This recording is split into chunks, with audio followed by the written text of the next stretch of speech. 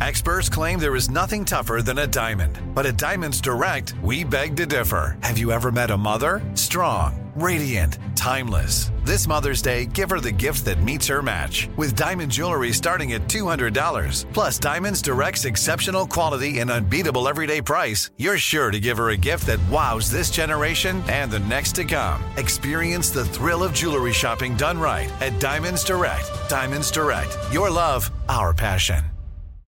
Protect your dream home with American Family Insurance. And you can weather any storm. You'll also save up to 25% by bundling home, auto, and life.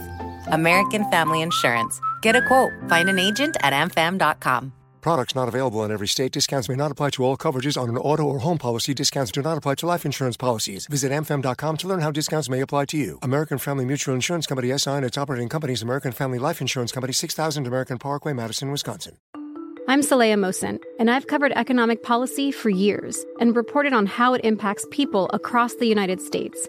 In 2016, I saw how voters were leaning towards Trump and how so many Americans felt misunderstood by Washington.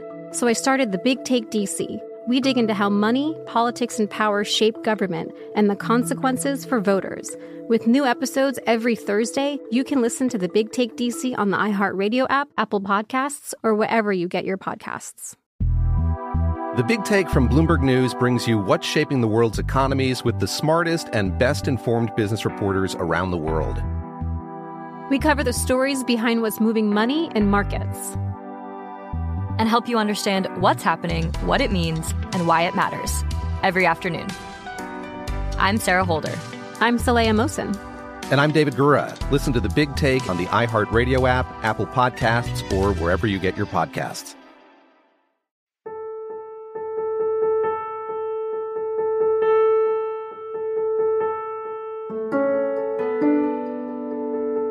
And we return to Our American Stories. Up next, we have a listener story from Deborah Freeberg. Deborah is here to share part of a heartwarming story she wrote about caring for her father in his time of need.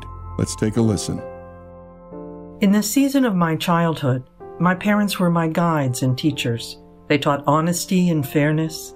They taught that you don't accomplish anything without hard work and perseverance. It was in their actions that I learned that faith and family were paramount. Every month or so, we'd drive to the tiny town of Houtzdale, Pennsylvania to visit Grandma and Grandpa Freeberg. Every summer, we'd drive across the vastness of Ohio and Indiana to reach Crystal Lake, Illinois, and spend a few weeks with Grandma and Grandpa Johnson. Vacations were always equated with trips to family. My parents attended almost every family event they could. Anniversaries, baptisms, weddings, reunions, and funerals. Family was important. Caring for family was important. During my college years, I remember the care that my parents displayed for their parents. Grandpa Freeberg had multiple strokes, and Grandma Freeberg slid into dementia after he passed. The road from Pittsburgh to the nursing home in Johnstown was well traveled. Grandma Johnson's repeated surgeries had my parents flying back and forth to Tucson from Pittsburgh, occasionally even driving cross-country. It took its toll, but that's what family did for one another. And now it was my turn. A new season, uncharted and a bit frightening. In the center of the hospital room is a large medical bed enclosing a large man with its metal railings. Deb. Yes, Dad. The sheet and blue blanket are bunched around his middle. He looks worried. I think it's time. Peak Patrol. I felt the shame rolling off of Dad as I swallow my embarrassment this first time. I'm sorry, I never thought you'd have to do this. Dad, it's okay. Stiffly stepping to the rolling table wedged at the head of the bed, I move one of the many stands of medical equipment to get to the table. I pick up the urinal flask. I smile at Dad and he smiles back. Thank you, he whispers. In 1997, Dad had a massive rolling stroke that resulted in the loss of mobility on his left side, arm, and leg. Well, he still had his cognitive functions, speech, intellect, and his peculiar sense of humor. Dad rehabbed and struggled to relearn and retrain his body so that he could still navigate the house, go up a few stairs, or walk up and down inclines in the driveways and sidewalks. Jim, be careful, Mom would say. Dad, be careful, we would say. Let me help. I can do it, he'd say. Dad hated being a burden for my mother, but he still needed help with dressing, putting on shoes and socks, being driven places, opening heavy doors and the like. Now, Dad was never a quitter. For the next half dozen years or more, he thought he could exercise his way back to health. No stroke was going to keep him down. My active fishing golfer father began a rhythm of short months of recovery, followed by disappointment. Outside of therapy, Dad tried to exercise, pushed too hard, or fell and hurt himself more than he helped. After he fell off the sleek wooden Nordic Track glider rails, got banged up, bruises blooming along his side, elbow a misery, and a ripe shiner on his face, his doctor told him to stop trying so hard. He sat in his wheelchair by then, couldn't exercise much. He wouldn't take his antidepressants. They made him feel funny. He steadily packed on pounds he couldn't stop eating, and Mom couldn't stop making him his favorite foods. By the time Dad passed 300 pounds, my mom had great biceps pushing him along in his wheelchair, but she was exhausted. Mom's friends routinely told me and my sisters that Mom was the strongest woman they'd ever met. My mom could have run a small country in her prime, but 12 plus years of taking care of Dad wore her down. My sisters were 6 hours away, and I was nearly 11 hours away by car. We started a schedule of rotating months so that Mom could have some relief and company, and Dad had company. See you in a couple months, Dad. If I'm here. Oh, Dad, please don't say that. Well, I may not be here next month or next year. You never know. Dad, no one should have to live like this. But he did for 15 years after the first stroke. When he got pneumonia in 2011, I took another week off from work. I never knew when it might be the last visit. This time, I decided to spend some nights with Dad in the hospital rather than the few hours in and out each day. Dad was incontinent and needed extra help at night when the nursing staff was minimal. That first night, I walked into Dad's room as the nurse and orderlies were changing his bedding and gown. I stepped back into the doorway as they rolled him over on his side, then onto his back, and rolling him back on the other side as they got the bedding under him and over him. The first night alone in the room, we began with talking and catching up, and then, Deb. Yes, Dad. I'm sorry. I never thought you girls would have to do this. Pee Patrol. Dad, it's okay. Oh, honey. No big deal, Dad. You changed my butt plenty of times. I fling back the thin blanket and rise from my cramped position on the hard vinyl sofa. I reach for my glasses on the small window ledge above the couch and stand, pushing the frames back on my nose. The blinds are partially open, and I glance down at the circle drive, illuminated by lights above the hospital entrance. It's late. I'm sorry, he'd say. It's all right, I'd say. But it was more than just handling his urgent needs. He was exposing his gross, bloated belly to me. I knew that he hated his body.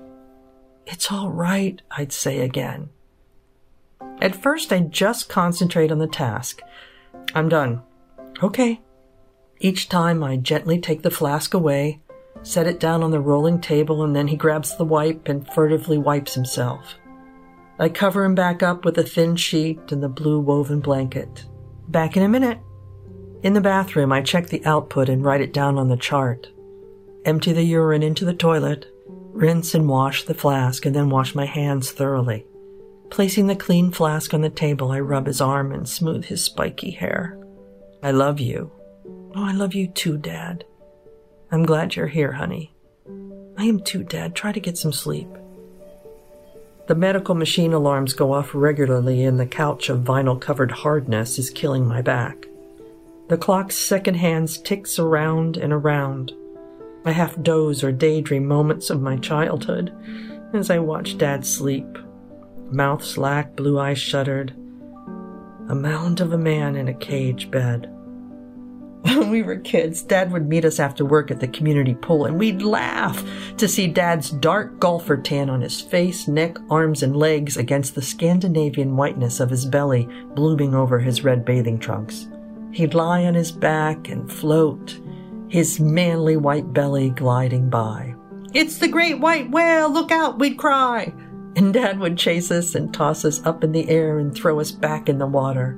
Spluttering, my two sisters and I would shout, "Again, again!" until his arms gave out and Mom called us to eat dinner. This was my beloved, goofy dad who embarrassed my teenage self every time he wore this Elmer Fudd faux fur hat in public, or the umbrella hat, or thought Conway Twitty was a rock star. The dad who bought an invisible dog and walked around Gatlinburg, Tennessee, encouraging the little kids to pet the dog. Yes, the father whose disappointment chafed me and justly would hold me accountable. He could get on my last nerve with his advice or teasing that rubbed raw, but he was a man of friends and the most honest person I knew and the most self-deprecating. I was mortified at my response to his weight and size. I mean, there he lay, a great heap of a man under blanket. I was ashamed of myself, and I understood that others didn't know the essence of the man I knew. As I watched him sleep, I'd wonder when my father last felt cherished or when he felt fully alive in his body. I wanted him to feel cherished. For 2 days, I stayed overnight in the hospital with my father. Sometimes we chatted about my daughter and work. Sometimes we chatted about my sister and the family.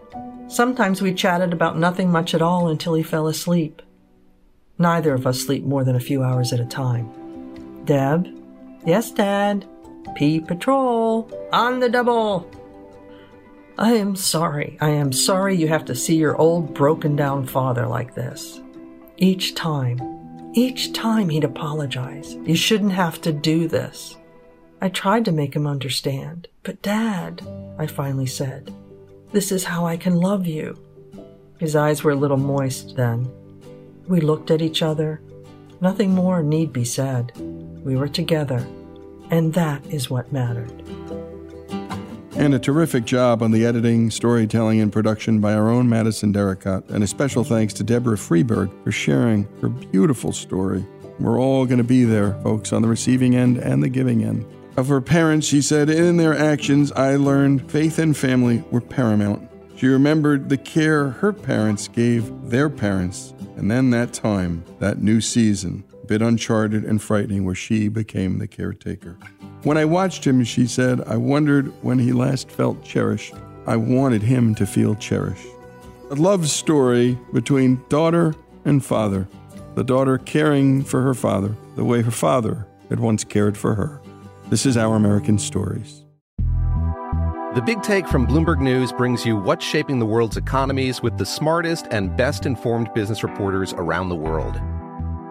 We cover the stories behind what's moving money and markets, and help you understand what's happening, what it means, and why it matters every afternoon.